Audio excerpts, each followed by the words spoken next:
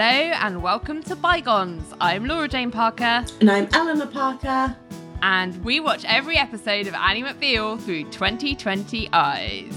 Yeah. And we're back for another episode. We're back, enough, baby. Because that's what we do. Yeah, you know. You've been here long enough. You know the drill. Yeah, I guess we're halfway through our full... I know. Trek, basically, now. Isn't that mad? Who would have thought we'd make it this far? I was thinking, actually, the other day about future seasons and being like, oh, yeah, I forgot Robert Downey Jr.'s in the next season. And, oh, yeah, season 5 is batshit crazy. Bonkers. Oh, we've got so much to come. I know.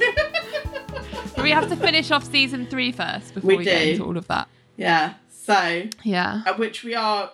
very close to doing now. Like, it's a much shorter season, so we're going to be finished way before Christmas, I think. So let's see how this progresses. We've had our big, massive story bombshell of the season happen, and now it's just like the aftermath of dealing with the death of Billy. Death of Billy. Yes. And what that means for everybody. Yeah, and what the show's gonna do from here. So yeah, so today we are looking at season 3 episode 18, Turning 30. Sorry. I was like, can we just set aside a good, I'd say minute or two for a solid lol at the concept of this episode. The very thought of making a whole episode about turning 30 years of age. Ho, ho, ho, ho. I feel like this was a real thing in the 90s. Do you not remember this?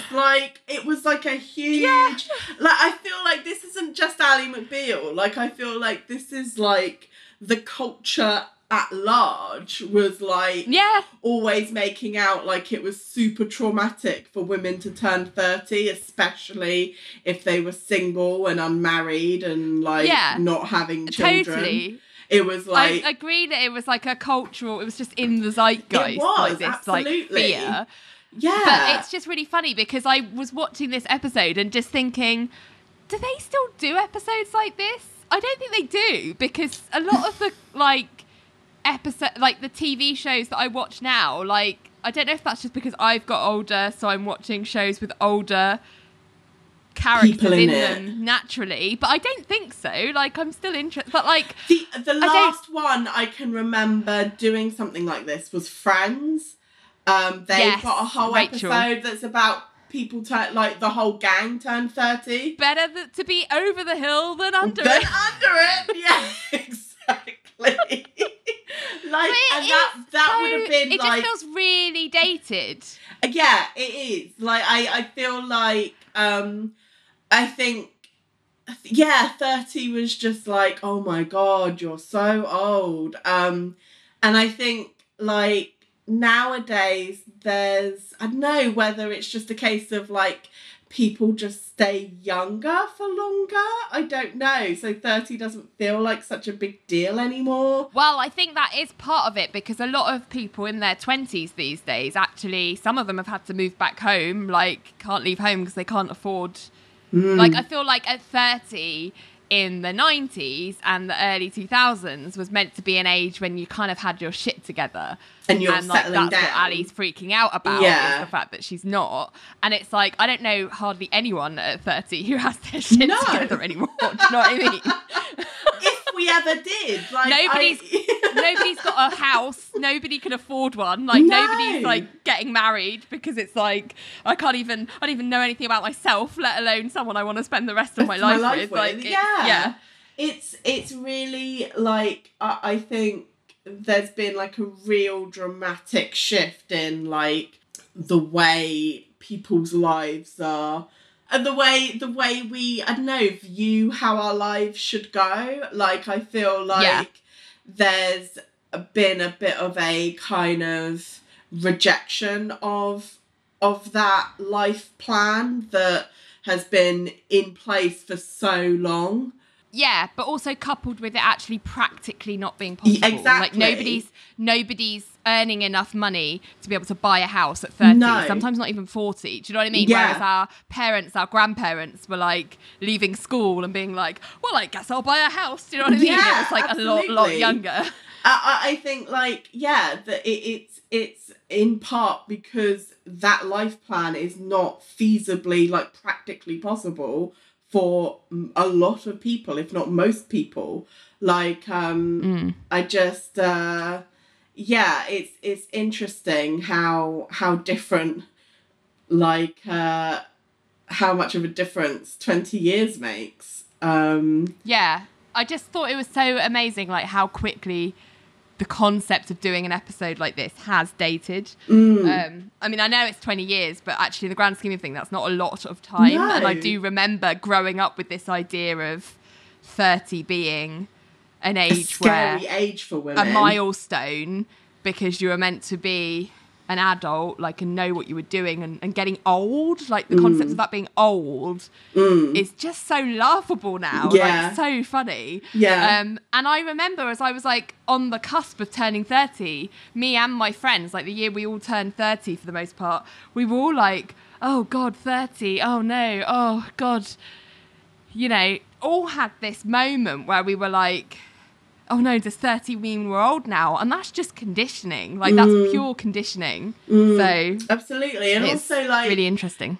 I wonder whether shows like Sex and the City that show like women over the age of 30 still being like, still living like single lives and happy lives, whether that's something that also kind of helped break down that fear of 30. I don't know. Yeah, like, maybe. I think that, because that came out, was it 99, Sex and the City? Yeah. I think it was. No, 98. Oh, 98. 98, 99, yeah. Yeah, like, I think it's really, it's funny that was, that not so long ago, that was a real thing that was built up, to be like, this is something women should be scared of. You should be scared about reaching 30 and still being single. Yeah. So yeah, I'll have more to say about this, I'm sure, as we go through the episode, but yes. Yeah. So, Turning 30, first aired 1st of May 2000. We interrupt this program for Eleanor's cultural stuff. Brought to you by the Naughties, the other decade more problematic than it looks. Okay, the UK number one. I'll give you the artist. Fragma. Tokka's Miracle. Yeah. I need a miracle. I need a miracle. I need a miracle. It's just... I actually love that song. It's one of my favourite dance tunes. I really like it. It's a good one. Yeah. US number one is still Santana featuring Product GMB, Maria. Well done, Santana. He's had a great year. Well done, Santana. 5th of May, Gladiator is released. Oh! Of course it was, because that was one of the big summer blockbusters, right? It was huge with Russell Crowe. I think you kind of forget how old that is. Yeah. Russell Crowe, Joaquin Phoenix, Oliver Reed. Oh yeah, Joaquin Phoenix, isn't it? Of course. Yeah. And Oliver Reed. Yeah. Yes. Guide. Yeah, okay, yeah. And the only other thing I've got is 5th of May as well. After originating in the Philippines, the I Love You computer virus spreads quickly throughout the world. Do you remember this? I remember this. See, I didn't, and I had to look it up, and I was like, oh my God, I have no... Because it was basically like a computer worm that infected over 10 million Windows personal computers. Yes. Via like an email message with the subject line, I love you. Yes, because I was an avid Windows computer user back then. And I remember Dad being like, yeah, we need to watch out for this. Like, don't go opening an email that says I love you. I guess I was opening lots of emails back then. And yeah, it was, definitely remember that. That's quite... It was to protect themselves. The Pentagon, CIA and British Parliament and most large corporations decided to completely shut down their mail systems. The I Love You worm infected computers all over the world, and at the time it was considered one of the world's most destructive computer-related disasters ever. Yeah. There you go. Which is crazy. That's what was going on in cyber news. That is what was going on in cyber news, was the I Love You computer worm. But that is... Computer worm. We don't hear about computer worms anymore. No. We hear about hackers. Yeah. And viruses, but not worms. Yeah. I mean, I don't know the difference. Worm, virus. I don't think I do either. Oh dear. Okay, yeah, so that's all I've got. Great. So, let's start then. Let's find out about turning 30 is like. We didn't know. Ally McBeal. So, the cold open is a sepia-toned scene of a teenage Ally just strolling down the street as Vonda sings 16 Candles by the Crests. And if you've watched the movie 16 Candles, it should probably be a familiar song to you. And she's just like living her life, like two boys on skateboards circling around her, giving her attention that she's enjoying because, she's young, she's youthful. She has no cares in the world because, who worries about anything when they're a 16. Teenager? I don't remember at all that being a time of my life of any worries, no anxieties. Like, who had worries? Anyone? Anyone? Definitely Bueller? not me, no. Like, no worries as a teenager. Literally not a care in my unwrinkled brain. Anyway, abruptly... we cut to Ally waking up because it's obviously all a dream. And she kind of sits up with a start to this like thrashing guitar music. And she looks over at a calendar and there's like this big like zoom in. And she realizes that it's a certain day and this is bad because she then rushes into the mirror and she peers at her face in the mirror kind of going, oh my God. And then she has this hallucination of what she will look like as an old woman, and everyone, by God, the horror of age, behold Ally as a wrinkled woman. So, the humanity. I know. After this trauma, she traipses into the kitchen looking like somebody died and being like, it can't be. And Renee, who could not be there for someone actually dying, is at least here for this, just asks her, like, just that, who died? And Ally's like, it's worse than death, Renee. It's here. The day. I'm 30. And we're in titles. Well, it's a good thing Renee is here for Ally's greatest tragedy yet.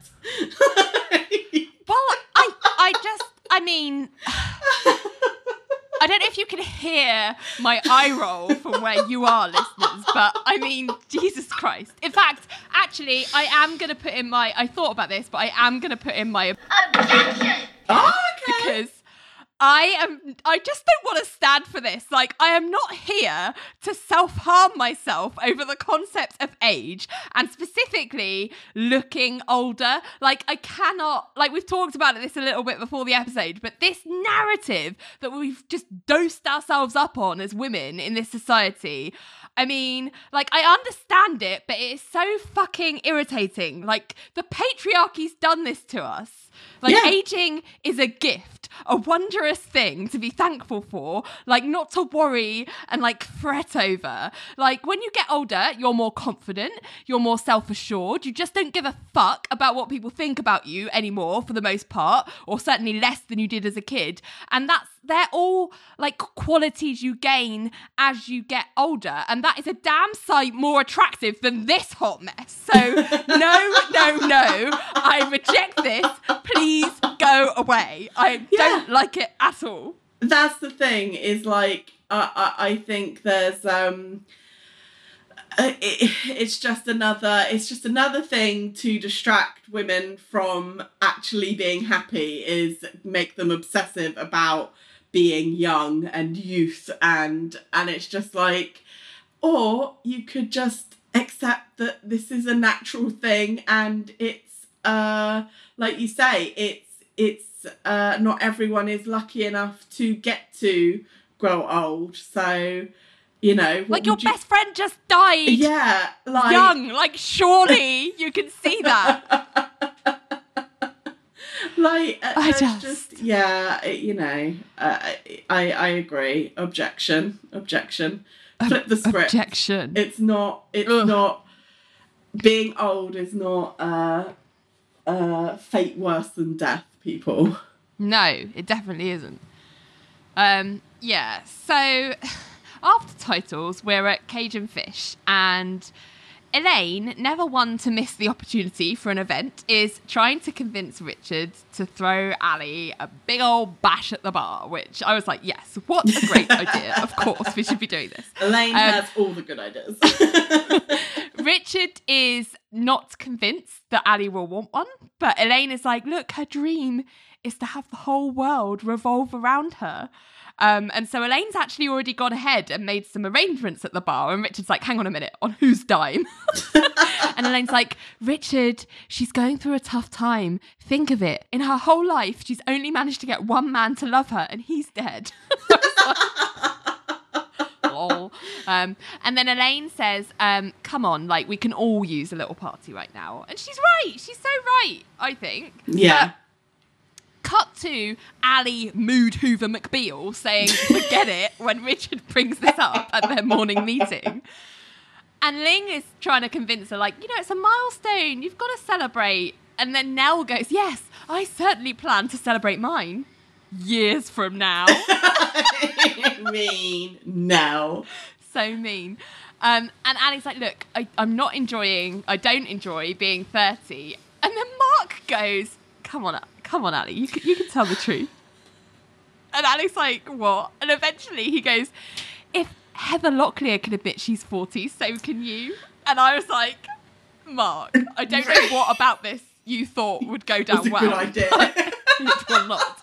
And she, you know, I thought it was a bit funny, but Ali clearly doesn't. Like, if you know anything about Ali, Ali that was doesn't not going have to go down any well. sense of humour about this.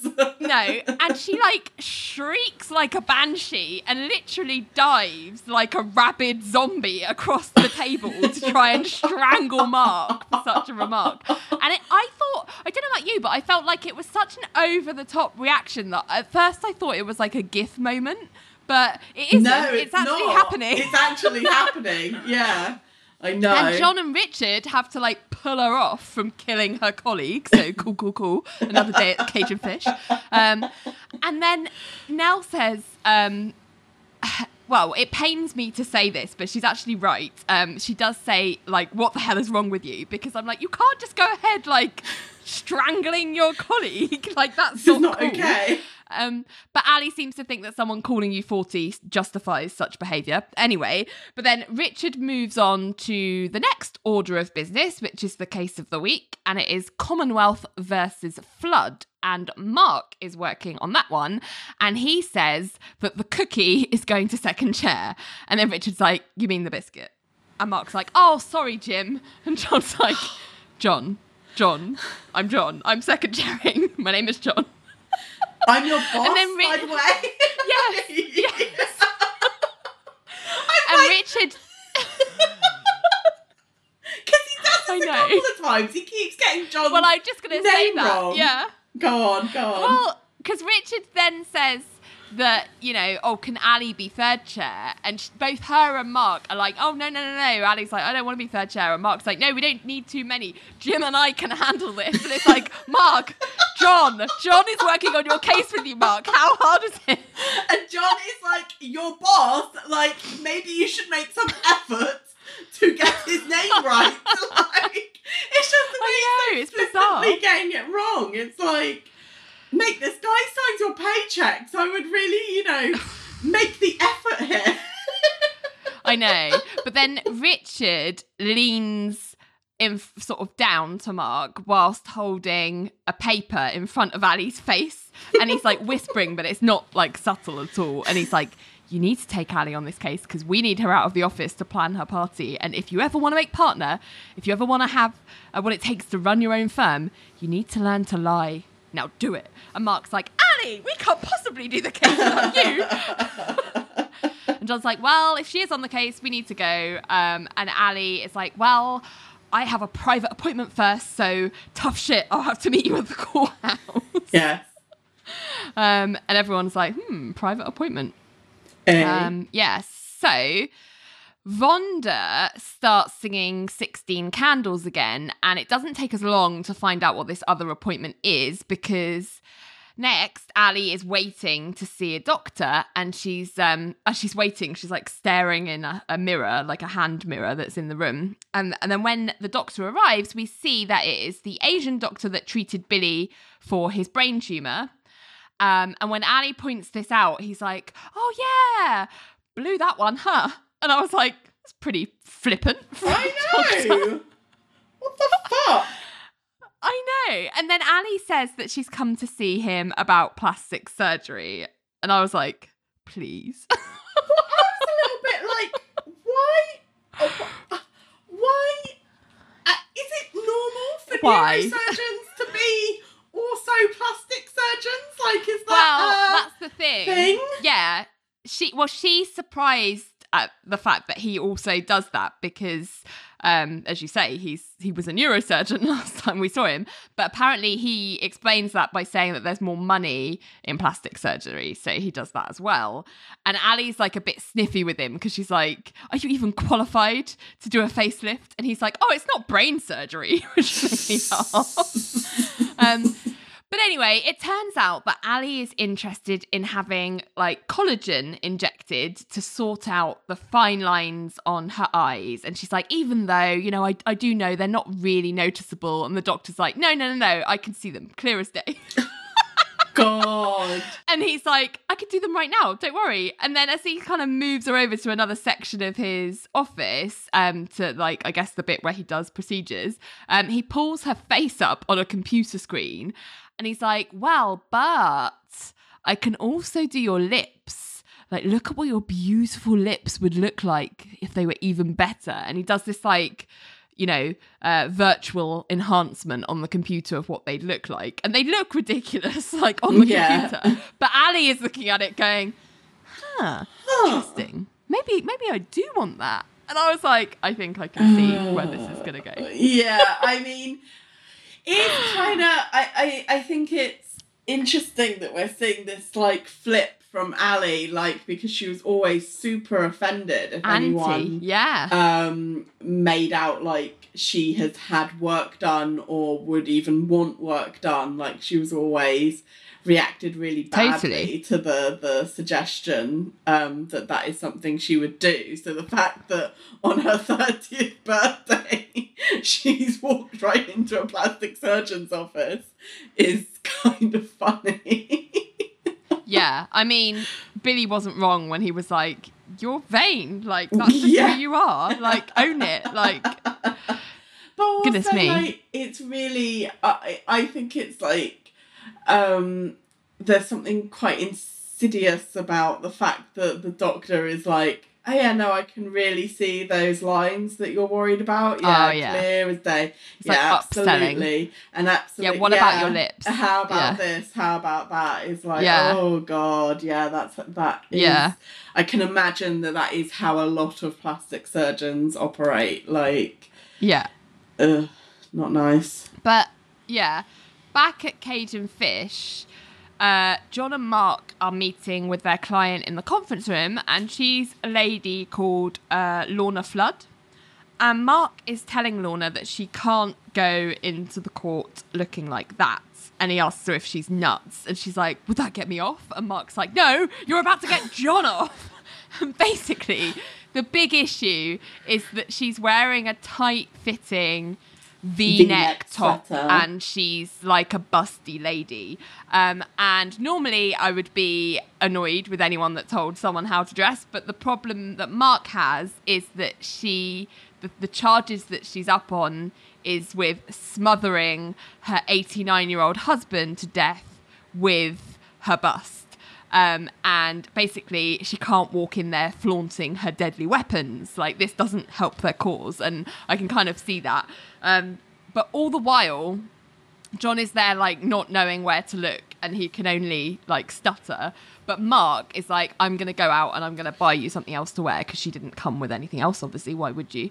So he's like, I'm going to sort this out. I'll get you another outfit. I don't know about you. I mean, the whole framing of, like, can we say male gaze here? Like, the amount of shots every time the shot is on John, like, her boobs are, like, literally front and centre, like, right up close to the camera. So the whole audience has, like, an eyeful of her cleavage. And it's like, this is done over and over and over again in this episode. And it's just, it's bonkers. It's so... I know. ridiculous. But also, I don't know whether you remember watching this at the time with our parents, this particular episode. I don't think I do. Because I have a really distinctive memory of, like, when we learned that she's accused for murdering her husband by suffocating him with her breath. I remember Dad dying with laughter, like, thinking it was the funniest fucking thing he'd ever heard.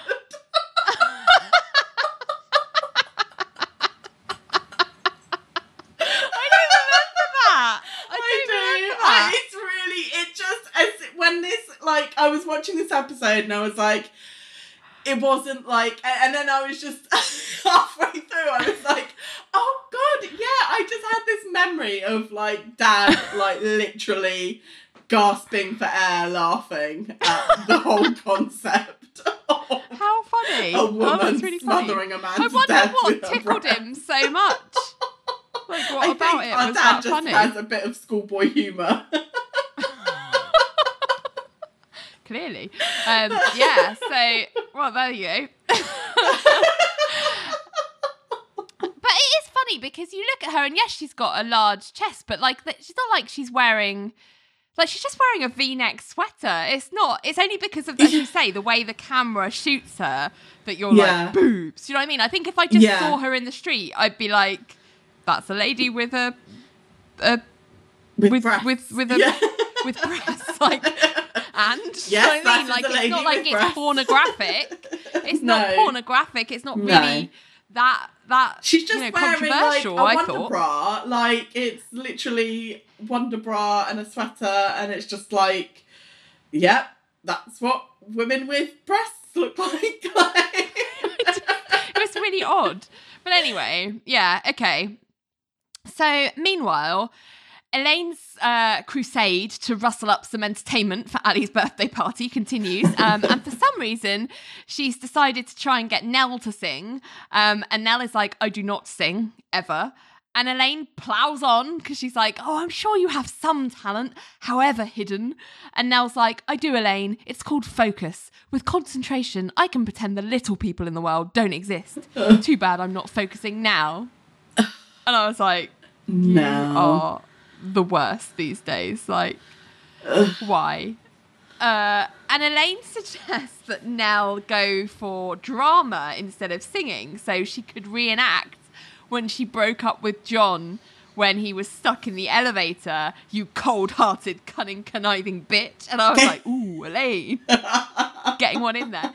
But then Nell says, see, this is why I don't get along with secretaries. Amounting to nothing makes you hostile. And Elaine's like, you want to see me hostile, Nell? And then Nell says, oh, go and practice your number.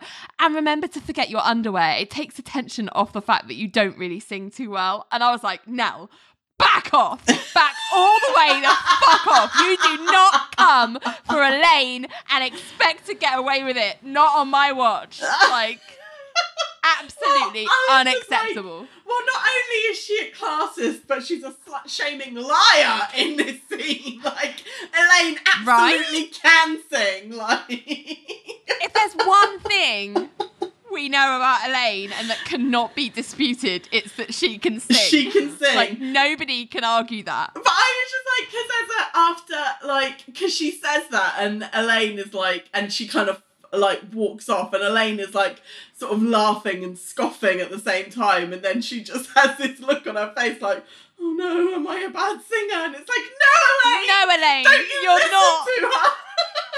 No, she's a mean bully. Ooh, Yeah, I didn't like that at all. Nasty. Anyway, Ali is still at the doctor, and well, he's done the treatment on her lips, and I don't know how you'd describe them, Eleanor, but I think that they kind of look like what they are, which is that they've overdrawn her lips with lip liner and lipstick. Like, they've not done any kind of computer effect on them or anything. It's just like they've done it with makeup. I don't know.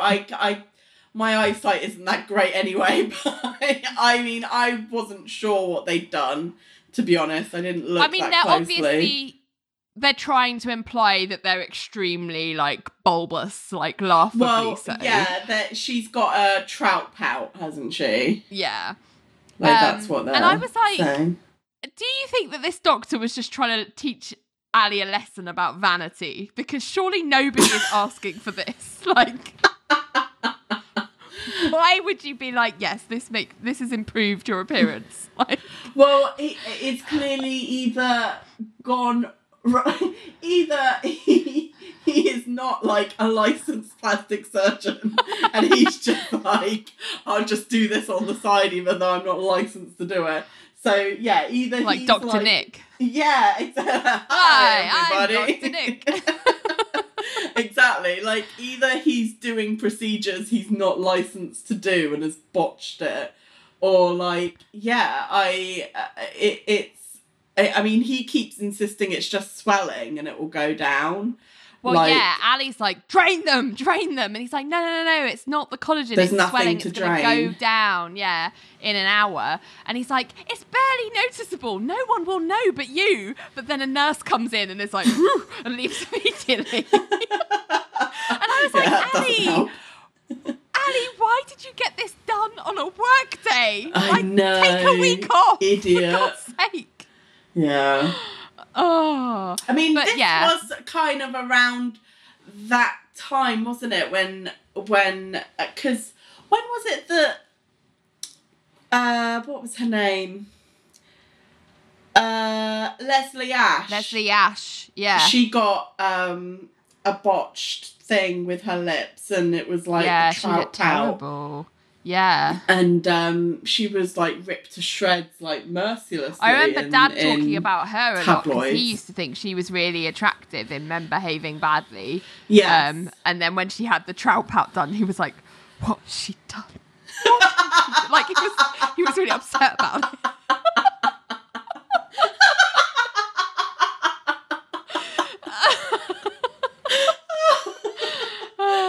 It was like, Dad. I feel like this is when all of that stuff was happening. Like, I don't know whether, I wonder what, I guess they must have just become very accessible. Fashionable? Or I don't know. Like, it's interesting. I'm not sure. Well, because plastic surgery goes through trends, doesn't it? It was like in the late 90s, early 2000s, it was all about boobs and like... Yeah. You know, that like page 3 look, and then like later with the Kardashians it was like, oh no, your butt, and it's like, guys, all of this is bullshit. Like, it doesn't mean anything. in 10 Yeah. years, it's going to be like your ankles. Do you know what I mean? Yeah, Like, it's just like- absolutely. Yeah, completely. At the courthouse, the case of the week is underway, and there is a pathologist testifying on the stand, being questioned by the DA, and he is saying that Mr. Flood died by strangulation, as we know, from Lorna's boobies. And as he says this, Lorna takes this breath, and it's, like you've said, like there's this male gaze shot of her chest, like heaving dramatically as she breathes. And Yeah. like Mark and John are turning to look at Staring. her boobs. And I'm not sure about you, but she's wearing a different outfit because Mark went to get her one. But the outfit that Mark got is like not better. worse, in my opinion. Like it does not speak demure to me. No, Like I'm not not sure at all. what he was thinking. I think the V-neck sweater was substantially more demure than this Yeah, keyhole, exactly. like, cut, like, top. Where If the anything, whole it's point is to accentuating her boobs better. Yeah, it's like, oh, you've noticed I've got boobs? Well, here's a special window for them in my clothes. Do you know what I mean? That's just accenting them more. Bizarre, really It's really bizarre. weird. Yeah. Bizarre. But yeah, anyway, the DA asks the pathologist, like, if you can expect someone to struggle if they're being smothered by boobs. And the pathologist is like, yes, you would. They'd struggle for about 3 to 4 minutes. And while this questioning is going on, Ali has come in late because she's done with her appointment. And she comes in with her hand over her mouth to like hide this ridiculous mistake. Except that she eventually goes to reach for a glass of water, and Mark like does this double take and it's like, oh my God, what the hell happened to your lips? Like really loudly. And Ali picks up a piece of paper from the desk and like covers them. And the judge, who is poor Judge Walsh, is like, what's going on? And Ali's like, nothing, proceed. And Mark's like, Your Honour, I think we need a continuous because co-counsel's eaten some bad shellfish or something. And Walsh is like, Ali, like, you need to come up to the bench. And he asks her to come up and take the paper away. And when she does that, there's like audible gasps around the room. Yeah, Like, everyone's like, oh my God, what has she done? And Walsh is like, oh God, what have you done to yourself? And Ali's like, look, I am only third chair, and I'm really not needed, and I'm going to remove myself from this case. And like, she leaves. can we just Like, say Jesus though, Christ. like, how on earth? Because at the beginning of the scene, you have that, like, I don't know, a doctor being questioned and being like, yes, it's like Yeah. pathologist asphyxiation from breasts. So I'm like, how on earth would you determine that it was breasts? Definitely that breasts. Asphyxiated someone. Like, what kind of like imprint would that have left in an autopsy? I'm just a little bit like, I don't understand how you would draw that conclusion from an autopsy at all. Bizarre. Like, yes, like, the definitely famous- bizarre. Breast imprint, very common with breast asphyxiation. Yeah. Like, It's like a nipple. It's weird. It was a mark. That would have been from her nipple. It's just weird, isn't it? Yeah, I don't know. Bizarre. Oh God, it's really funny. Anyway. Yeah, so Richard has come by the courthouse to find Mark, and I was like, couldn't he have just waited until he got back to the office? But never mind. And Mark's just with John in the corridor, so Richard comes up and he wants to find him basically to let him know how they do birthdays at Cajun Fish, and what he says is that they draw a name out of a hat. And that person has to get up at the bar and sing, and they drew Mark's name. And John is basically trying not to laugh behind Mark's back because obviously this is all bullshit. And Mark's like, oh my God, no, I don't sing. But Richard's like, well, you do now. Like, short little number. Just keep it sweet. And John's like trying to be serious, but actually it's obviously not. It's just a little prank they want to play on Mark. So Ali has marched right out of that courthouse and back to the doctor and demands that he takes the collagen out. But he basically just says that she's making him sad, and then he just starts crying. I know! I was like, Ali, you have gone to an absolute hack. Like, no wonder Billy died. Like... Oh my goodness. Oh God. Yeah. No doctor would do this. No doctor would do, like, a real doctor. No. So back at the courthouse, Mr. Flood's daughter has taken to the stand, and she is saying that she basically thinks Lorna has taken her dad for a ride, because apparently they met at a benefit, and then 2 weeks later she was living with him. And then she started blocking access to her father, like to this daughter and their other siblings, and they found that they could barely communicate with him. And at this, John and Mark both get up to object at the same time, which starts this kind of like, oh no, sorry, after you. Oh no, after you. Oh no, after you business, which Judge Walsh is like, please stop this. Like, no. And then Mark starts to cross, and then he's like, but isn't it true that you barely spoke to your dad before Lorna met him? But the DA is like, hang on a minute, like, you've objected, but I wasn't done yet, so why are you questioning? And Mark's like, oh, sorry, I thought you were finished. Didn't you think he was finished, John? And John's like, oh, well, yes, that was my impression. And Mark's like, I only have one more question. And the judge is like, no, you can't question the witness until the DA is done. And, like, basically has to, like, shout at Mark to sit down.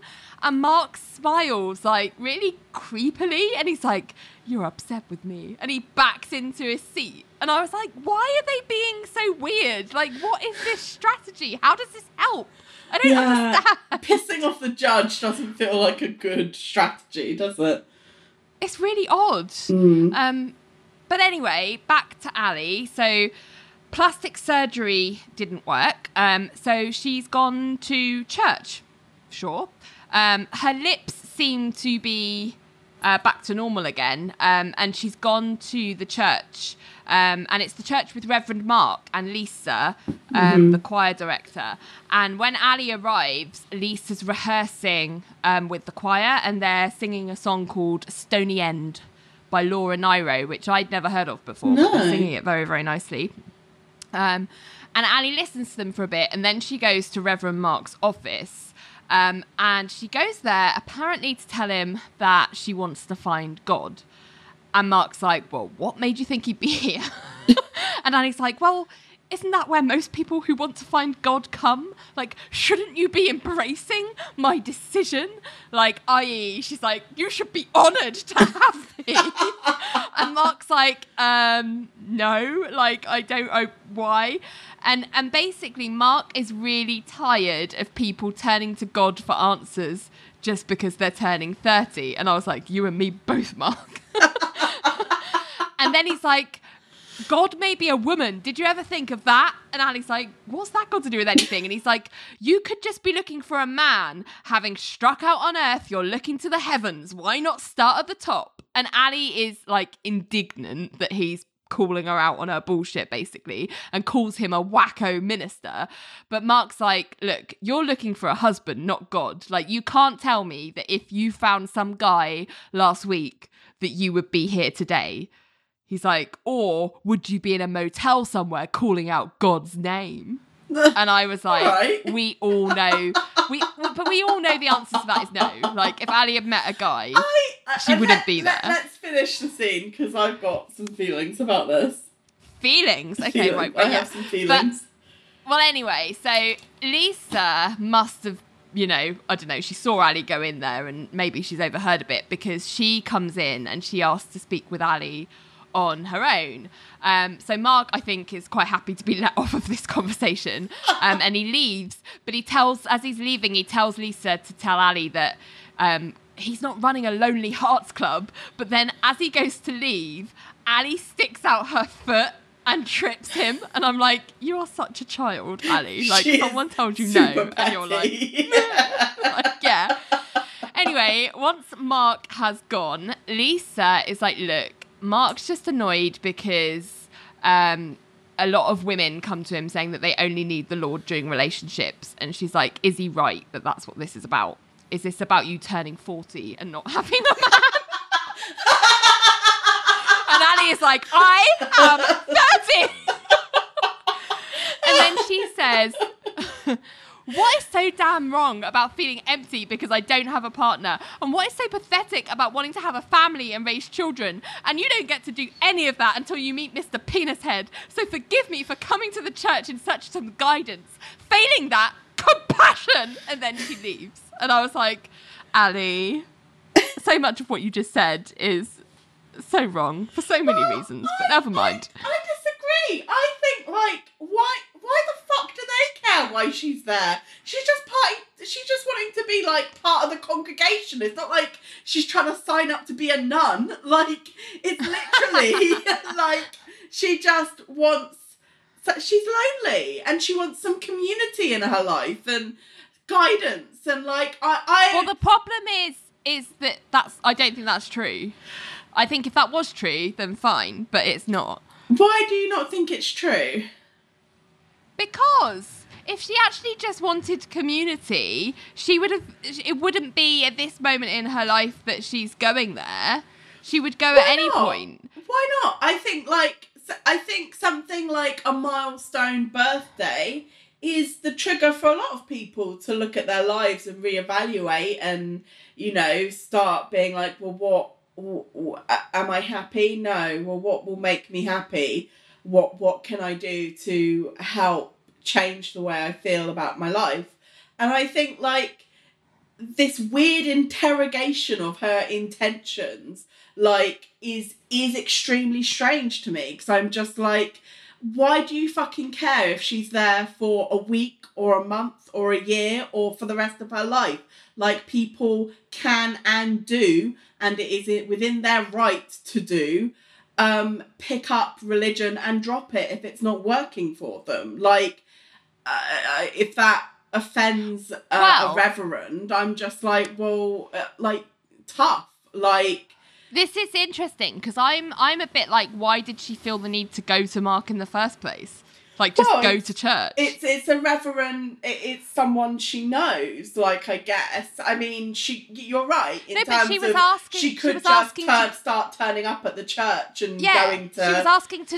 She was asking to join it, and you don't have to ask. Like, you could just go. You can just go. Do you know what I mean? Yeah, I don't know. Yeah, I mean, that you're right in that regard. Why does she feel that she needs to have a conversation with Mark in the first place? Like, that's a bit strange.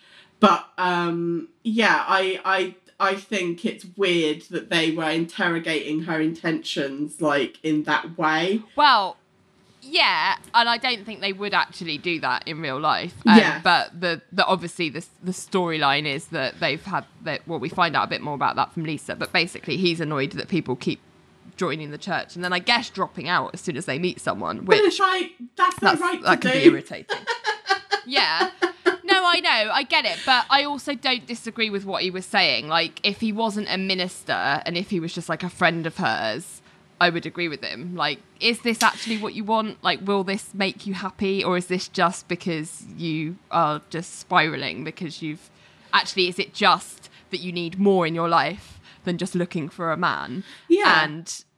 Yeah, I think religion. She's not religious. She's not actually interested in religion. She's interested in someone, people... Like, she's just got a hole in her life that she wants to fill. I don't think she's actually committed to religion. She's too self-centered to be committed to religion. I get like that would never last. I think, like, that is, when you run a if you are part of an organized religion, like, you are going to get loads of people like that, and it is absolutely. I don't think there's anything wrong with people trying something, even if they don't you know, are trying it for the wrong reasons, it is their right to try and see whether this helps, whether this makes them feel happier. Like, I don't think there's anything, you know, their intentions, true intentions, like, don't need to be interrogated like that. It's not. Yeah. I don't think that's anyone's I guess I was place. kind of divorcing what he was saying from his role as a minister. Like, Right. if you just take it as he's a minister trying to stop people coming to church, that does feel strange. Weird. Like, why would you do that? And also, why would she even need to? She doesn't need Talk to permission. him in the like, first that's place. the whole point. Yeah. But I guess what he was saying to me rang very true, knowing what we know of Ali. But in his Yes. role as a minister, it's weird. Yes. I guess I liked the way. I think that might have been part of the reason that Lisa was like, "Let me talk to her," because I'm doing it not on a like a minister, friend yeah, level as opposed exactly. to someone trying to gatekeep her decisions. You know? Yes. I think you're right.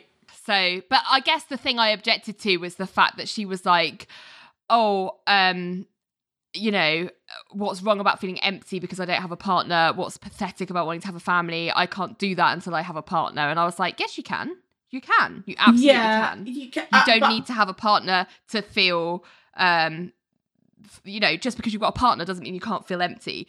You know, if you're empty because you don't have a partner, like there's loads of other things you can fill your time with. Your partner doesn't have to be the only thing. And actually, if you want children and that's your main aim and one of the big goals you want to do in life, like, you don't have to wait for a partner. You really don't. Though I don't know how common it was to do that, like things like have children without having a partner and all that kind of thing. I'm not sure how common that was in that time. I feel like that is something that has gotten more like heard of nowadays.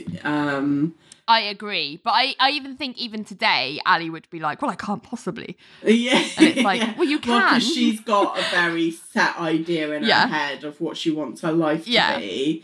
Yeah, and any kind of deviation but I from that. guess sometimes I'd like someone to break her out of that because it's so exhausting. Yeah. Well, she's someone for that her and everyone sets limits on herself that are completely arbitrary. Yeah. So back in court, it turns out trials continue even when Ally McBeal has deemed them not worth their time. So Mr. Flood's lawyer is testifying to say that about a month before he died, he had come, Mr. Flood had come to see him with Lorna to increase Lorna's inheritance because Lorna had signed a prenup before they got married that meant that there was a limit to the amount that she could inherit, but they were asking him to change that and to make it more, which the lawyer says that he did, but it was against his better judgment. And then John crosses and says that, well, Mr. Flood, Henry, wanted those changes because he was tired of his kids taking advantage of him, like didn't even say that. And the lawyer is like, no. And John's like, oh, my mistake. But he says also, isn't it true that if you suspected Mrs. Flood of having any undue influence, you, as a good, honourable attorney, would have refused to execute any changes? Isn't that true? And the attorney's like, well, at the time I made the changes, I didn't know that she was planning to kill him. And John's like, okay, that is not the answer I was looking for. I was like, this is not... I don't think they're performing very well. No. Like Mark and John. No. At all. I mean, I think it's a good point that they're trying to they're trying to get him to say that. Yeah. But yeah, I just love how the witness is just like, well, I didn't know she was going to kill him. Yeah, exactly. Completely scuppered that plan. So, meanwhile, Elaine has come to Renee's office, and I was like, I miss Raddick and Associates. Why can't we have more of this? And she's come to Renee's office to try and convince Renee to sing with her at Ali's birthday. And Renee is like, honey, I'm going to sing, but I ain't singing no backup for you. And Elaine's like, no. It's definitely a duet. I will take a verse. You will take a verse. We're both equals. And I was like, I cannot wait for this. This is what I am here for in this episode. So... back with Ali, and she's gone from plastic surgery to God to now just wandering the streets. Wandering the streets alone as Vonda is singing K Sarah Sarah, and she pauses in front of a shop and she stares into the window, and suddenly she fantasizes Ghost Billy again in the window reflection, and he asks her if she's missing her youth, and Ali's like, ugh. The minister was right. I wanted to find God because deep down I was hoping he was single. And Ghost Billy's like, getting older can't be that bad. And Ali's like, that's easy for you to say. You never had to do it. And then she says what's really getting her is her 20s might turn out to be the best years of her life and she has nothing to show for them. And I was like, excuse me, whilst I scream into a pillow. Like, what? She's got a great job. She's got lovely friends. She's got a roommate who's great. She's got an apartment. Like, nothing to show for her 20s. Yeah. Like, fuck off. I know. She's not good at counting her blessings, is she? No. And Billy is even like, Ghost Billy is even like, well, that's not true. And I was like, is that all you're going to say? I was hoping you'd be more profound, dead. And then she says that she can't keep letting him appear like this. And I was like, yeah, they can't keep paying Gil Bellows. I know. I felt that was really meta, wasn't it? It's like, yeah. We're going to have to cut you off at some point, mate. Like, yeah. Just to let you know. Yes. And Billy's like, well, I don't have the power. David E. Kelly. David E. Kelly has the power. And Ali's like, yeah, it's me. And she's like, I should just tap my ruby slippers together and take charge of my life. Is that what you've come to tell me? And Billy's like, yeah, that and happy birthday. And then she kind of reaches out to press her hand against the window as like Ghost Billy's reflection fades away. I am kind of bored of Ghost Billy now. I really think that they should... Like, will you just stay dead? Wrap that up. Yeah, exactly. Like, it's fine. We don't need to see him anymore. Yeah. So, Elaine is still valiantly ploughing on ahead with planning the party, more specifically, the entertainment. So she's now moved on to John, and she's trying to get him to sing... but he's saying he doesn't want to do it. And then he's like, it's okay, you can take my allotted spot. And for a hot second, Elaine's like, really? But then she's like, no. She continues trying to get him to do it. And John's like, I don't do birthday parties. And I was like, John, need we remind you of your Barry White birthday last year? Like, that seemed like a pretty good party to me. But Elaine is like, need I remind you? Ali is supposed to be your best friend. And John's like, yes, and I've bought her a wonderful card. And I was like, John, literally no one ever wants a wonderful card for their birthday. Imagine that. All you got was a card. And so Elaine is like, think about what your life was like before she got here. And John's like, you didn't even know me before she got here. And Elaine's like, yeah, exactly. Think on that. And I was like, do not try and tell me that Ali is the glue that holds Cage and Fish together, because I truly do not buy it. Ali, look, what you need to understand about Ali is that she's this magical unicorn person that makes everything magical and together and like a family and love. And if she's not there, those things just can't exist. It's just, I don't believe that for a second. I think Elaine would definitely. Yeah, exactly. So back with the court case, and now there is another doctor on the stand, and they are confirming that the pictures of a bite mark are from one that they found on Mrs. Flood's boob the day that her husband died, and they were confirming that it is no more than 24 hours old.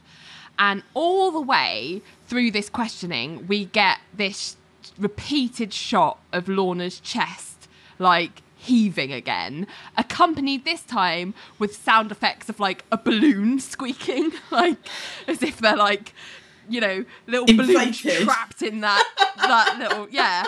And John just looking very uncomfortable at the noise. But apparently, this doctor asked Lorna about the bite mark at the time, and she told him that her husband probably bit her when she was sleeping, and she didn't feel it. But the doctor is saying you have to have felt a mark like that. And then Mark asks whether anyone's ever bitten his breasts, which I thought was funny. But the DA objects to that question. But then Mark's like, look, isn't it true that pain thresholds vary from person to person? And the doctor's like, yes, but it is really unlikely that she felt nothing with that mark. But they do every time they have this woman on camera, they, like, I know you've already said, like, close-ups of her chest, like, it is constant. Like, they do not stop shooting this woman's chest in the most, like, gratuitous way. And also, every time you have John and now Mark, like, proper staring at her chest. Like, they cannot take their eyeballs off this woman's chest, and it is just I just hate it. It's like well, it's meant to be funny, isn't it? But it's not. Yeah, it's not. I hate it. It's like a Carry-On film. Like, that's when you realise the 90s were way more like the 60s than we realised. Like, really, really terrible. It is. Well, next in a side room, an anteroom off the courtroom, John is trying to convince Lorna that it might be time to consider a plea. But Lorna has a confession for them, because it turns out that the bite mark was from earlier that day, but it wasn't from Henry. Saucy. Yeah. Doof.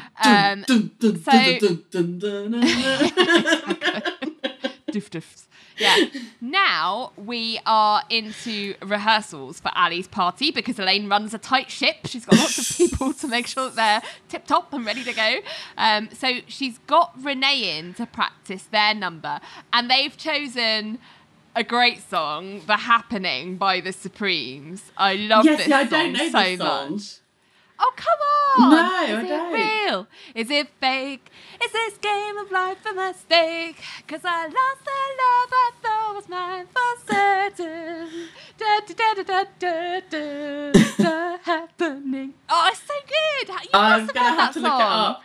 But you know what? This often happens on Ally McBeal. Like, I'll hear a song that I don't know, and I will, like, just go to the Spotify, like, playlist, and I'll get into it, like the our Spotify playlist. Don't forget, everybody, we put all of the songs from every single episode in season-long playlists, and they're always in our show notes. Yeah, so if you want to find them. I love it, because it means, like, I can, because the what was the song I've got into because of Ally McBeal?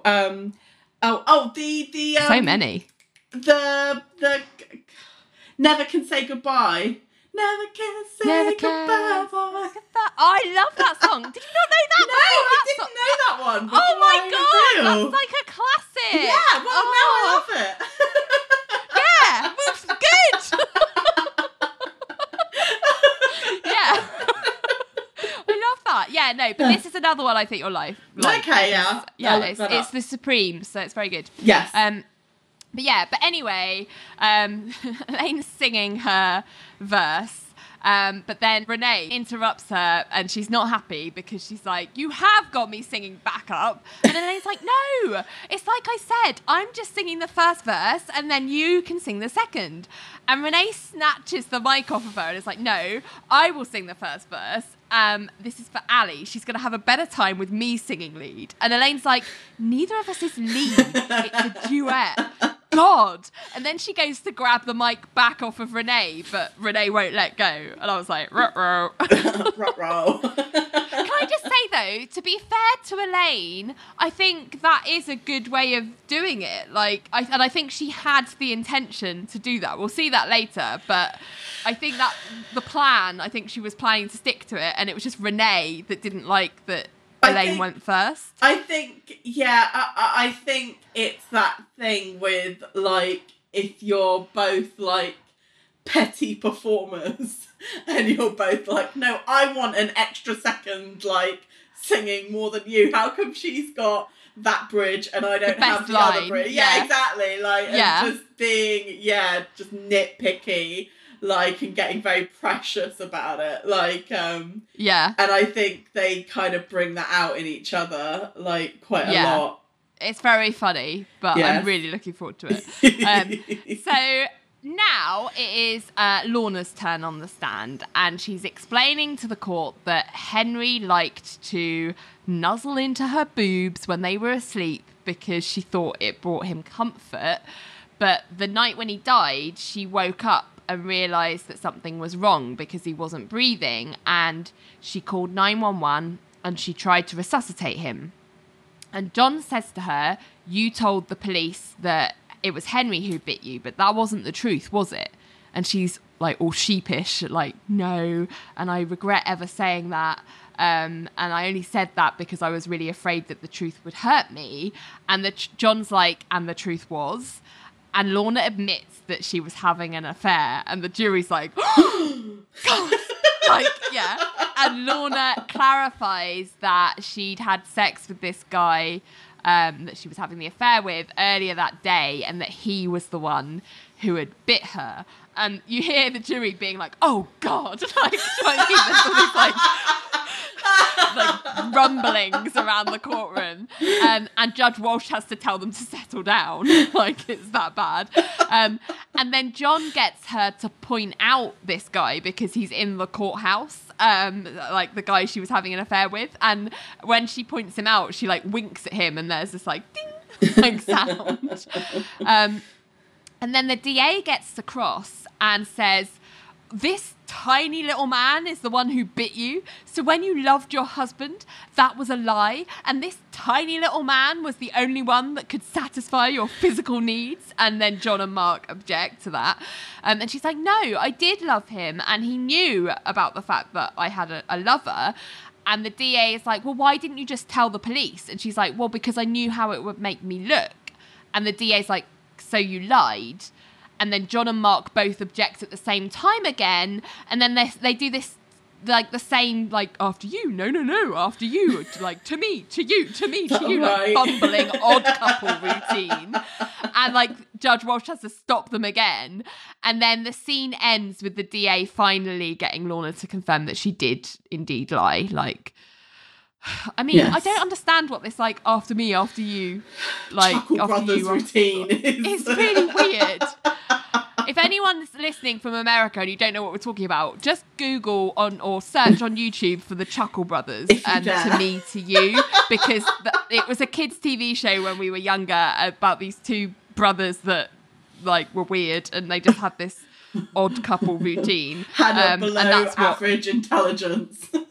Yeah, and John and Mark are very much emulating that kind of vibe, in my opinion. But yeah, it's very much that, yeah. It's very weird. Yeah, so now Lisa has come to Cajun Fish to see Ali, and she's come to say that she's sorry and to tell her that Ali is not wrong for wanting to meet and fall in love with Mr. Penis Head. And Ali is pleased, and she's like, thank you. And basically, Reverend Mark was upset because apparently they've just got the results back from a survey that said that the majority of their single members of the congregation had only joined because they wanted to meet somebody. And then Lisa comments that she thought Ali was over Billy. And Ali's like, I am. But he was still maybe my best friend. And I was like, false. But she said, and the only childhood friend that I kept. And as I see my youth slipping away and losing the one connection that I had to it, I don't know. And then she's like, I guess I just don't do well with birthdays. And Lisa's like, well, I heard that they were throwing you a big party. Like, why don't you just sit back and let them? Like, sometimes you've got to let the world be a party. And she's like, you told me what I needed to hear once, and now I'm doing the same for you. And I was like, God bless Lisa. Yes, sometimes we should just let the world be a party. Yeah. And if anyone needs to hear that, it's Ali fucking McBeal.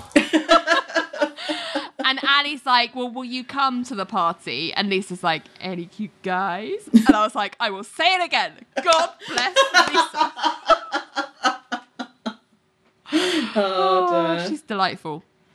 Now, elsewhere in the office, Mark is in his office doing a god-awful rendition of a song called After the Lovin', which is by Engelbert Humperdinck, on a karaoke machine. And he is practicing for Ali's party, except Ali catches him at it unbeknownst to Mark. And she's just got this look on her face that says, good God, this man should never sing again. After listening for a second, she knocks at his door and Mark's like, oh, and is trying to switch the music off, but he's getting like tangled up in his microphone wire, and he's like, I was just working on my closing. And Ali's like, look, I know that John is closing and they are playing a trick on you. There is no drawing out of a hat tradition. Like, they just wanted you to get on stage, to be embarrassed. It's like an initiation type thing. And Ali's like, but I think it's a bit mean, so I'm just going to tell everyone that you gave me a private performance. And I thought it was quite sweet of her. Like, she didn't need to do that. No. It's quite sweet. So Mark says thanks, and then before Ali can leave, he's like, no one here likes me, do they, here? And she's like, oh no, that's not true. We like you. It's just, this place is... And Mark's like, close-knit. And Ali's like, yeah. And Mark's like, well, whatever. I'm busy anyway. I have to get to court. Saves me time. And like, yeah, just ends the conversation, basically. I think it's a bit kind of like... I haven't got the impression that people, like, in general, don't like Mark. Like... No. Obviously... I don't like Mark, yeah, but that's a separate thing. Ali didn't like Mark, but I kind of felt like, they weren't playing a prank on him because they don't like him. Like... No. That's but it's played like this scene, because the scene ends on really like sad piano music, and it's just like, yes. I think this is warranted. Like, no. I think Save it's fine. the sad piano music for real bad things. Yeah, I know. Like, Mark, you're fine. Like, no one like really, thinks that badly about you. I think you'll be all right. Like. But I think that's a mark of, like, being accepted into a group, is to have that kind of moment where you're, like, teased, or, like, I think that's, like, a sign of affection a lot of the time. And it's, like, if you're constantly being, like, or certainly I do it a lot as a sign of affection. And I have had people, I've met people in my life where they've taken it the wrong way, and they've been, like... Oh, why are you always so mean? Like, why are you always taking the piss out of me? And I'm like, mate, if I didn't like you, I wouldn't do it, because I'd be like, I don't know how they're going to react. I don't, it's because I like you that I'm like, I want you to, like, do it to me, like, fine, like, do you know what I mean? Like, have that, like, banter, for want of a better word. Absolutely. And he's just like, everyone hates me. And I'm like, remember when they made Ali go up there and tell a joke? Like, they do it to all of them. Yeah, it's really not. Yeah, like this is their invite into the close knit group. Like, you know what I mean? Like, this is how you become like part of the gang. Like, instead of being like, no one likes me. Exactly. This is weird. Your in, Mark. I know. This is your in. Yeah. So we're in court for closings, and the DA is doing his argument is that Lorna could have just waited for her husband to die, like he was 89, but she couldn't because she needed him to die before he realised that she was only in it for the money. So he's really trying to paint her as this, like... gold digger. She gave me money, I'm in need. Yeah, she's a gold digger. And indeed, oh, I'm a gold digger. Well, that dick's on me. I say she a gold digger. She unless the window broke. Yeah, I think it's yeah, that's basically his closing. He just That's all I goes have up to say. with a boom box and puts on Kanye West. Gold digger. Now I say she a gold digger. But yeah, no, he does say, like, he also makes this point that which, I mean, come on. He says, in order for him to suffocate in her boobs, someone had to be holding him there. And he's like, how likely is it that he died that way by accident? And I was like, right, okay. And then John gets his turn, and he's like, there were no bruises. Like, if she had suffocated him by holding him there, they would have had to hold him, like, pretty tight if he was struggling. And he's 89. Like, an 89-year-old would have bruised. Yeah. And he also points out, like, why would someone who had a bite mark on their boob choose that night to smother suffocate. someone? Like, if she was going to do that, she would have just waited for the bite mark to heal first. And he's like, yes, she lied about who bit her, and it's your right to believe that I say she a gold digger. But, and you can believe her that she was an adulteress, like, because she was, but a murderer, you are not free to conclude that, ladies and gentlemen, certainly not beyond reasonable doubt. Their whole case was innuendo and a bite mark. And we've shown that somebody else bit her, so that leaves innuendo. And ladies and gentlemen, you can't convict with that. No, you can't. And I was like, I'll convict in your endo. Sorry, I apologise. It was a terrible joke.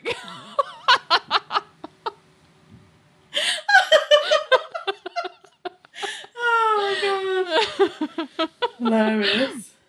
Good job. So, whilst the jury deliberate, we are at the bar for Ali's party, and we open with Elaine dressed in a tight red satin full-length dress, singing The Happening for Ali, and she clearly won the fight for first verse because she's out there first. Look at me, I can see the reality. 'Cause when you shook me, took me out of my world, I'm broke now. Suddenly I just woke up to not have worry. And when she finishes her verse, she kind of moves to the side and puts her hand out to, like, welcome Renee. And Renee comes out wearing the same dress but in black. Yeah. And she sings her verse, and then they sing the chorus together, and it is glorious. When you find that you left the future behind, when you got a tender love, you know it's better. Then you better beware the happening. One day you'll know, when you turn around, you find your world. It's tumbling down, it happens to me, and it can happen to you. I absolutely adored this. And everyone from Cajun Fish is nodding along and smiling. And even Ali looks happy. Like, yeah, she does. She's enjoying it. mind blown. But then trouble starts because Renee starts to sing the third verse. And we look at Elaine's face, and she's like, she looks like it was actually meant to be her, which would have made verse. sense if they'd planned it out, because it went Elaine, Renee, chorus. You'd expect it to be Elaine again. But Renee has just gone in. And Gone so straight Elaine there. is like, hang on a minute, that was my verse. And so she starts singing over her, like trying to take over. And Ali's like, uh-oh, this is not good. And everyone starts to look concerned. I was like, And then they both start full on blocking each other from centre stage and trying to like out-sing each other. And at one point, Renee basically ends up hitting Elaine in the teeth with an outstretched arm. And so Elaine hip bumps her so hard that Renee stumbles off like stage right. And then, so she comes like right back and hip bumps Elaine. So Elaine goes crashing off to the other side. And then as Renee starts to sing the next verse, Elaine just runs on and rugby tackles her into the balloons. And they end up in like this full-on tussle fight. on the Like floor. the song doesn't not get finished. Like we even hear cat noises. Yeah. And Nell just turns and goes, "Well, happy birthday, Ali." I was like, guys, it was all going so well. Oh dear. It's a very funny scene. I do like it. It does make me laugh. It was brilliant. I really enjoyed it. Cut to Elaine at their table, tending to her eye with an ice pack and asking if it's swollen. And Richard goes, "Well, not as bad as Ali's lips." Which I thought was really funny. And I can't believe that Renee like got a punch in. Like, Jesus Christ. But Elaine is like, "I don't believe it. I tried to celebrate in the style of your birthday." And she turns into an animal. And Renee's like, "You stepped on my verse, you hog." Hang on. Objection! I literally, when she said to Renee that she turned into an animal, I was like, what? Like, you, a white woman, have just turned round to a black woman and called her an animal. Like, I know. I picked up on that. My jaw dropped. Like, and there's a racist undertone with that. Of course there is. Like, you cannot, like, the history of comparing black people to animals is long and extensive, and you can't just, like, brush that away and brush that off. Like, that doesn't matter. Like, it absolutely is not okay to do that. And the fact that everyone, like, did not blink when that happened. Well, I wonder whether the show thought, and by the show I mean David E. Kelly, but I guess everyone working on the show thought that it was okay, A, from a lack of awareness, but B, because Renee's next line is calling Elaine a hog. So it's like, oh, it's not racist, it's tit for tat. Like, yeah. But the fact that Elaine goes first, I don't think that cancels it out. Looks good. Like, no, do you know what I mean? And also, I think hog is a bit of a, like, that is, because that kind of has a double meaning. Hog can mean, like, the pig animal, but it can also, when you're hogging something, that is your hog. You know, it kind of has double meaning. So I feel like that the very fact that she just went and she turned into an animal was just like, oh my fucking God, you are so tone deaf to... like I say, I literally was like... I was like, I bet Eleanor's going to put her objection in there. I had it as a note, but then I was like, oh no, I could do mine at the beginning. So I was like, I think Eleanor's going to do this one. So, I just could not believe that that's what was thrown at Renee. It was horrible. Yeah. Didn't like it. It was not Elaine's finest hour. Certainly not David E. Kelly's. But yeah, as I say, Renee says, "You stepped on my verse, you hog," and they start sniping at each other, and Ali has to break it up. But then everyone looks at the stage because John is up there, and he asks for some attention, and he says, "I'm very nervous, so if I stutter, well, it's happened, so the pressure is off. On this, the occasion of Ali's 30th birthday, I thought, well, I mean, those of us who know Ali know her to be very old, very odd, and I'm very odd in a special way, and I am as well. So it's symbolic that I step into the spotlight and actually sing a song, because Ali is the person who will brought me out. Before I knew her, I was a bit of a recluse, a lawyer savant, and she somehow convinced me, and I'm not even sure how, that people who are somehow different should not only come out, but can, in fact, take center stage. So, Allie, here I am. I'm center stage, here to sing for you. I picked something from The Music Man, which I know is your favorite, and Renee is here to help me with some of the notes that I can't hit, which there may be, quite a few, actually. So, Renee? And Elaine's face at learning that Renee gets to be on stage again is a picture. Precious. But John goes, to my best friend. And then he starts singing Till There Was You. There were bells on a hill, but I never heard them ringing. No, I never heard them at all till there was you. There were birds in the sky, but I never saw them winging. No, I never saw them at all till there was you. And there was music, and there were wonderful roses.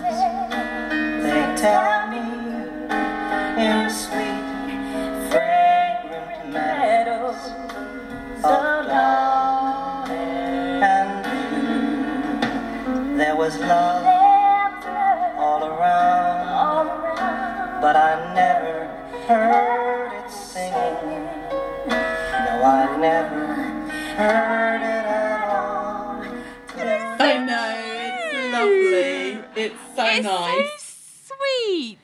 But as he's singing, because obviously he starts out, he does the first verse on his own, and we see Nell looking at John and then looking at Ali, and she's looking like really like, almost like pissed off, like, I can't believe that he is doing this. That's different. Oh, what did you interpret it as? I don't know.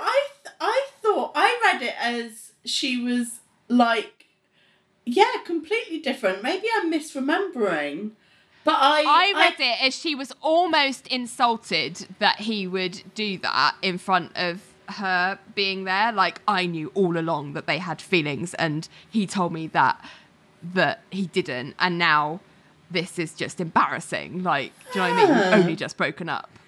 Like, Yeah, that was what I read in her expression. I think I Like, read she was it jealous as well. in a very different way. I think I read it as kind of enjoying like the moment in terms of being like, this is nice. No, Yeah, I didn't. I She don't has know these what- moments where she sort of looks down and she's like, I'm gonna have to rewatch that because I What a don't slap in the understand face. how I got that wrong. Like, no, maybe yeah, I was too busy writing my because notes. I was like, I just kept being like, tough shit, Nell. Like, tough shit. You broke up with him. yes. Like, you don't you get know. to be upset by him And also, doing a nice thing for his he friend. does mean it from a platonic friend Absolutely, perspective. yes, yeah. And I'm like, that is nothing but beautiful. Yeah. Like, fuck off. Yeah. But anyway, okay. Ali's starting to look really teary. And once John's got started singing, Renee comes up and helps him sing the rest of it, which is also really cute. And Yes. Ali starts crying. Yes. But then, right at the end of the song, Elaine comes on stage to like just repeat the very last line to finish the So it's song like off. She's huge like, crescendo "Till of there music." was you." It's very And funny. Renee is like, "You have got to be kidding." And Elaine just goes, "It was for Ali." But luckily Ali thinks it's funny and she's like happy crying. And then John gives Ali this little wave like from the stage and it's just the cutest thing. I was like, oh, this is so cute. I love it. It was very sweet. Yes, I liked it. But there's no time for John to bask in his triumphant performance because a lawyer's work is never done. John and Mark have to get back to court because the jury's back and the verdict is in. And they find Lorna not guilty. And Lorna is really pleased, and John congratulates her, and she hugs him. And then she turns to Mark to thank him as well. And she's like, and Mark just looks a bit off with her, and she's like, it really was an accident. Do you care? And Mark's like, if you're acquitted, it doesn't matter. And I was like, well, that's a great attitude, Mark. Like, This is well done. weird, yeah. Yeah, and Lorna just goes, well, you can get his hug too, to John, and like presses him into Pushes her his voluminous Face bosom into again. her breast. Like, Yeah. It's just like, oh my God. More Carry On shit. I know. But now, back at the bar, we have a real treat, which is Lisa singing, I'll be there with a love that'll see you through. But with Elaine and Renee as her backup. And I was like, Yes. this is a great combo. I like Yes. it. Yes. And everyone in the bar is like, reach out, and has their like hands in the air, and they're all on the dance floor, and like John and Ling are dancing, and Richard and Nell are dancing, and Ali's dancing with Mark, and it's just like a joyous scene. Nice. I loved Yes, it. it's nice. So good. But then later on, Ali ends the night by going back up to the office and giving her dad a call, and we hear her telling him about the party. And then he must have asked a question about something like, you know, was it okay without Billy and stuff? And she sort of says, oh, yeah, it wasn't too daft, you know, just like a normal day. And then suddenly she says she has to go, and she ends the phone call and hangs up and looks like she's about to burst into tears. And then she fantasizes Ghost Billy again. And he's like, they keep bringing me up. And she's like, yeah, you keep forgetting that they liked you. And then Ghost Billy, GB, goes, it's a tough day to be alone birthdays. And Ali's like, I'm not alone. I had a whole room full of people. It was just great. I'm not alone. And I don't know about you, but she does seem to really believe that for once. And I was like, good, Ali. Yeah. Yes, exactly. And then Ghost Billy offers to walk her home, and she's like, nah, not tonight. And so we end with Vonda singing Stony End again, which is what the choir was singing earlier in the episode, as Ali thoughtfully makes her own way home, like the grown-ass woman she should be. Because, Ali, that is what age gives you. Personal growth. Let it into your life, for the love of God. Come on.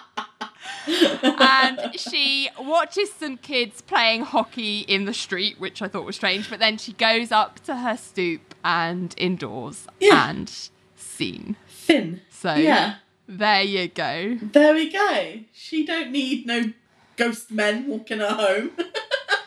She doesn't need any man. She's turned 30 and the world did not end. Yes. It is fine, everybody. Okay. Retrial. Commonwealth versus Flood. What did you make of this case, other than not liking the male gaze that was all over it? All over her, yeah. Not guilty. Like, I don't think she did it. I think the thing that John pointed out in his closing, in terms of like, if she had needed to hold him down to suffocate him, like, there would be bruising on him. Yeah. And there wasn't. So, yeah, I don't. Whatever happened, it was accidental, and I don't think she murdered him. So, and also the point that he made about the fact that, you know, she knew she had a bite mark on her boob, like, so she was planning to kill him that way. It would have been a really stupid time to do it. Stupid. Yeah, and also I am extremely skeptical that they could determine that he'd asphyxiated on her breasts. Like, I'm just like, I don't know quite how you've determined that as fact from an autopsy. So I guess if you're saying she's not guilty, though, that must have been what happened, because they determined that he died from asphyxiation. Yeah. And if she didn't kill him, like, that's the most likely way that he did die. Yeah. I mean, but I still don't quite know how they've determined that that's how he died. Yeah. Well, I think the same, that John's closing made a lot of sense. And there's, you know, even if you're not sure, like, there's definitely reasonable doubt. So therefore you can't call her guilty. Yeah. Like, yeah, definitely. do you know what I mean? So, yeah. Verdict of the week. The jury's back. Who are you going for? I want to give my guilty to John and Oh, you're Mark. guilty. Stop openly staring at your client's breasts. It's unprofessional and it makes you look like massive creeps. Yes. Although I'm afraid that I'm going to basically cancel out your guilty for John by giving him a not guilty, because he was just so cute on that stage today. I just thought that it was the sweetest thing that I'd ever seen in my life. I was like, you are so sweet. You are making my teeth hurt. Like, and he did this little wave and this little, like, cute way of singing, and the little speech that he did before. I was like, this is so nice. Like, so nice. It's so nice when he's not perving on people.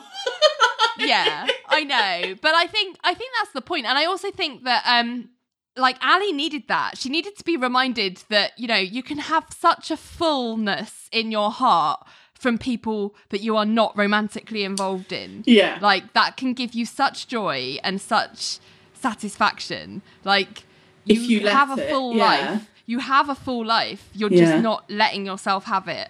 And you need to grow up. Well, you need is to, the point. like, stop telling yourself that it's not, that it doesn't mean anything and there's nothing to show. Like, you've got people, multiple people who love and care about you. That is something. Yeah. That is not something to be dismissed or sniffed at like it's nothing. It's it's something not that nothing. not everyone has. Absolutely. You know? Like, just be a bit more grateful, self-aware and grateful. Yeah, exactly. She's just insufferable. That was why I was so pleased with the ending of this episode, because it was like, for once, she was actually recognising what she does have. Yeah. And I was like, great. I just think, like, that is just a habit, like, in terms of, like, she has these habitual thought processes that are really negative, and what she needs to do is start forming the habit of, like, more positive thought processes. So, you know, as simple as counting your blessings, like, there is so much most of us have to be grateful for. Like, it's a good habit to get into counting your blessings, like the things you have in your life that are good, that are not guaranteed for everyone, like that you know, are important to acknowledge, because I think otherwise you do become a bit overwhelmed with the negativity, as Ali often is, and it is nice to see her find the hope and the joy and the love that does not involve like a romantic partner. Yeah, exactly. So yeah, there he is. Ali's 30. The world didn't cave in. It's all fine. Still turning. Don't worry about it. Anyone who's on the cusp of 30 and worried about it, just stop it. It's stop fine. It's fine. All We're both okay. here to tell the tale. Yeah. It's all good. Don't worry. So, what did you think of this episode? So much good singing in this episode. Yes. Surely that has to be people's highlights, I'm sure. I loved the Elaine and Renee fight. Like, it's so very good. fun. Oh, I just love it when she just rugby tackles her into this, like, huge pile of balloons, like, on the stage. Brilliant. Absolutely brilliant. Oh, yeah, let us know what you thought. We are on Twitter at Bygones Podcast, Facebook at Bygones Podcast, Instagram at Bygones Pod, and Gmail. You can email us, Gmail, just email. Email us at bygonespodcast@gmail.com. And yeah, check out all of the songs on our playlist, our season 3 playlist. That is in the show notes as well. So until next time, bye, Bonds. When I was just a little girl, I asked my mother, what will I be? Will I be pretty? Will I be rich? Here's what she said to me. Que sera, sera. Whatever will be, will be. The future's not ours to see. Que sera, sera. What will be, will be.